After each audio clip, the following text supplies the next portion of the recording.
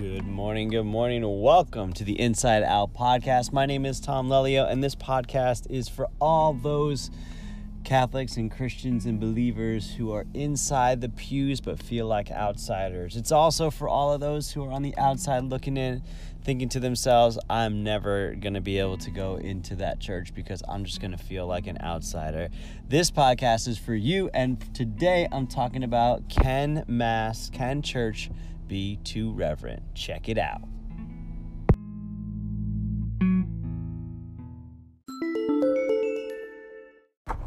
Welcome back, everybody. So before we begin, I want to give a shout out to all the subscribers on YouTube and also our patrons over at Patreon. If you're getting value out of these podcasts and if it's helping you feel like you're not alone in the church, well, then I'd encourage you to go check out patreon.com/churchvidtv and support the podcast and support the YouTube channel. We really do appreciate it. So today's episode is inspired by a meme I saw on Facebook where a friend of mine posted. It was a pretty girl. She was facing you, and the meme read under her, Reverent Catholic Liturgy and Doctrine, or Sound Doctrine. And then behind her, it was as if she had walked past a couple. And the guy of the couple is checking out the girl, and he is labeled as Young Catholics. And so the idea was that the young Catholic was attracted by or took notice of the Reverent Liturgy and Sound Doctrine. Meanwhile, next to the guy was his quote-unquote girlfriend, and she was labeled as the Vatican, and she is looking at him like, what? Like, what's going on? Like, why are you looking at this other girl? So I commented kind of off the cuff, and I do apologize if my thoughts are a little, cloudy. That's the word. A little cloudy today. But I just got done working out this morning, and it was a late night last night, so I'm just this is where I'm at. But anyway, so I kind of responded saying something along the lines of like, yeah, Reverent Liturgy is good, and hopefully that's what brings about, holiness and stuff. But like, I'm right now where I'm at in my personal faith journey, I'm more attracted to community. Another way to put it, I'd rather go to a church that has a vibrant community of people doing stuff and pursuing holiness than a church that had a really reverent liturgy. Now, to start off, I don't think it's an either or. It's definitely a both and. I would love to see both a reverent liturgy and a vibrant community. But the pushback was kind of like, was basically like, well, like, what is community without, holiness, without sanctity, without, like God, and, talking about how like priests should be preaching about hell and salvation and all this and confession and the sacraments and all this kind of stuff. And it just kind of got me thinking, like, is it possible for Mass in the context of the Catholic Church to be too reverent? And I'm going to say yes for right now. Like, where I'm at right now is I just feel like I go into church and nobody gets me. I go to church and I feel isolated, alone, ostracized. I don't know, I just kind of feel all these things. And like, sometimes the liturgy can bring me back to like a good place, but more often than not, it's the people around me that bring me back to a good place. So like, for example, last weekend, my wife and I went to a church that we haven't been to in a very, very long time because some stuff went down, and I didn't feel like it was a good place for me to go, because every time I went to that church I would be angry and just mad the whole time. And they do a pretty good liturgy. Like, as far as liturgy goes, like, it's the homilies are fine, they're good. They can be good, challenging sometimes. The music's fantastic from a technical point of view. Like, the cantors they're all singing the right notes and stuff, so that's cool. So we went there, and the liturgy was fine. It was reverent. It may not have been uber Catholic, like, Latin Mass ad orientem, that kind of thing, but it was reverent. It was good.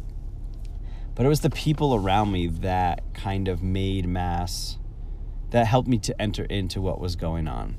And I've been to churches with reverent liturgy, and I didn't know anybody, and it just felt cold. It just felt unwelcoming. And then the priest would get up there and talk about sin and heaven and hell and how we're all going to hell unless, we repent and accept Jesus as our Savior and all this stuff. And it just felt like, I don't know, I just felt alone. I felt like an outsider. I didn't feel like welcome at all. So, like, for me, I think there can be times where priests or churches go so far with the reverence of the liturgy that they forget about the individuals that they're supposed to be leading, and they ostracize them because they become so fixated. And okay, I'm going to say something, and I'm just going to say this out loud. They become so fixated on God that they forget about people. And I kind of wrestle with this because, like, yes, it's all about God, but, like, at the same time, like, well, what about me? I don't know. I hope I'm not alone here. I hope I'm not, like, offending somebody. I'm just speaking from where I'm at right now in my life. And, like, when I was growing up at high school and in college and in my 20s, like, I was all about God and, like, God, I'll surrender my will to you, and it's all about you, it's all about you, it's all about you. And I had no problem with that. But now I feel like, okay, God, like, I gave you everything and things are going well, but they also have sucked along the way. And, like, yeah, you've been here, but, like, I feel like, what about me? And I think some people are going to judge me for that. And they're going to say, well, it's not about you, Tom. It's all about God. And I'm going to push back a little bit and say, well, okay, like, prove that to me, like, a little bit. Like, why is it all about God? So, like, this is kind of the rabbit hole I've been going down lately. It's been like, okay, is there objective truth? Yes, I do believe there's objective truth. Okay, is there a divine lawgiver? Like, where did this truth come from? Like, okay, I could picture an entity that would say, like, this is the way I want it. And then I get to the point of, like, okay, well, what is this divine being like? And I get to this notion of the Judeo-Christian God. I look in the Old Testament, and then I get to Jesus, who reveals the fullness of God. And I struggle there. Because it's like, sometimes it seems like God is like, unless you go to church, you're going to hell. Unless you do this, this, and this, you're going to hell. And I'm actually reading Mere Christianity right now, and C.S. Lewis kind of throws it out there where a lot of people think that God is just a lawgiver, and unless you do what he says, then he'll punish you. And he says, I don't think that's a good way to look at it. And I was kind of like, yeah, that's how I look at it right now. And his response was, if you think about a divine lawgiver, everything that we do is either moving us closer to being molded in that divine lawgiver's image and likeness, or farther from that.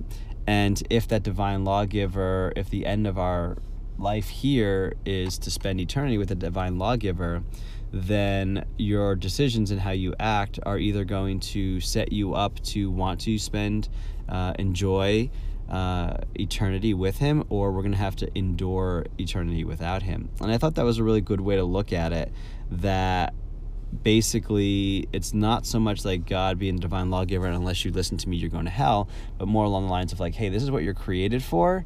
And the more you conform yourself, the more you shape yourself towards what you were made for, the more you are going to enjoy eternity, because you're going to be that, like, who you become, like, as you become more of who you were created to be, then that's what's going to be revealed at the end. When you die, like, it's not going to be like, okay, like, what did you do just physically, like, how do you look and how's your health, but, like, also on the inside, interiorly, where are you at? So I thought that was helpful. And I guess the bottom line for me is I feel like an angsty teenager. I feel like my high school years and my 20s were a lot like where my kids are at right now. I love my kids right now. And my 3-year-old this morning on the way to school, she was just like, Daddy. I'm like, what? She's like, I love you. And I'm like, oh, that's so awesome. Like, that kind of made my day. And then, like, my older kids, like, they like spending time with me. They like when my wife and I tuck them in at night, and there's security there. And that's kind of how I felt. And then I guess I feel like an angsty teenager where I want to question my father. I want to question God a little bit. I want to see, like, what's in it for me. So it's kind of self-centered. And I also want a little bit of freedom, from my parents. And so I'm testing what that freedom is like. And the interesting thing is I still remain rooted in what I believe is true. And I do believe in objective truth. And deep down inside, like, I do feel like it is God that is behind all that, and I do believe that it's Jesus Christ that reveals the fullness of that truth to us. And I believe that fullness of truth is found in the Catholic Church through the sacraments. But there's a lot of stuff that gets in the way, you know. I guess that stuff is just people. Whether it's my humanity and my personness and my flaws, or the flaws of others. So I'm just kind of on a journey here, guys, and I'm thankful that you guys are kind of journeying with me. I hope this all makes sense. Listen, if you're listening to this on the Anchor app, please send a voice comment. I'd love to feature it in the next episode. Or if you're listening to this on Facebook or whatever, drop a comment below. Let me know. Do you think Mass can ever be too reverent? Because right now where I'm at is like, yes, I think it can be too reverent when it separates, when it loses sight of the people in the pews. I don't know. I mean, maybe and that could be the wrong way to look at it. Like, I could see a lot of my friends being like, no, Tom, like, it's all about God and we should be as reverent as possible. And I don't disagree with that. But at the same time, I'm like, just don't forget about the people in the pews that don't get it, or that maybe aren't there yet, you know? And what can we do to make that awesome reverent celebration more accessible to people? And I'm not saying to water down the liturgy, but what are we doing beyond the Mass that creates a bridge or builds a bridge of trust, so that when people come to Mass and we have these high expectations of them to, you know, keep their kids quiet, or to bow, or to kneel, or to know their responses, like, there's a lot, like, the Mass demands a lot out of you.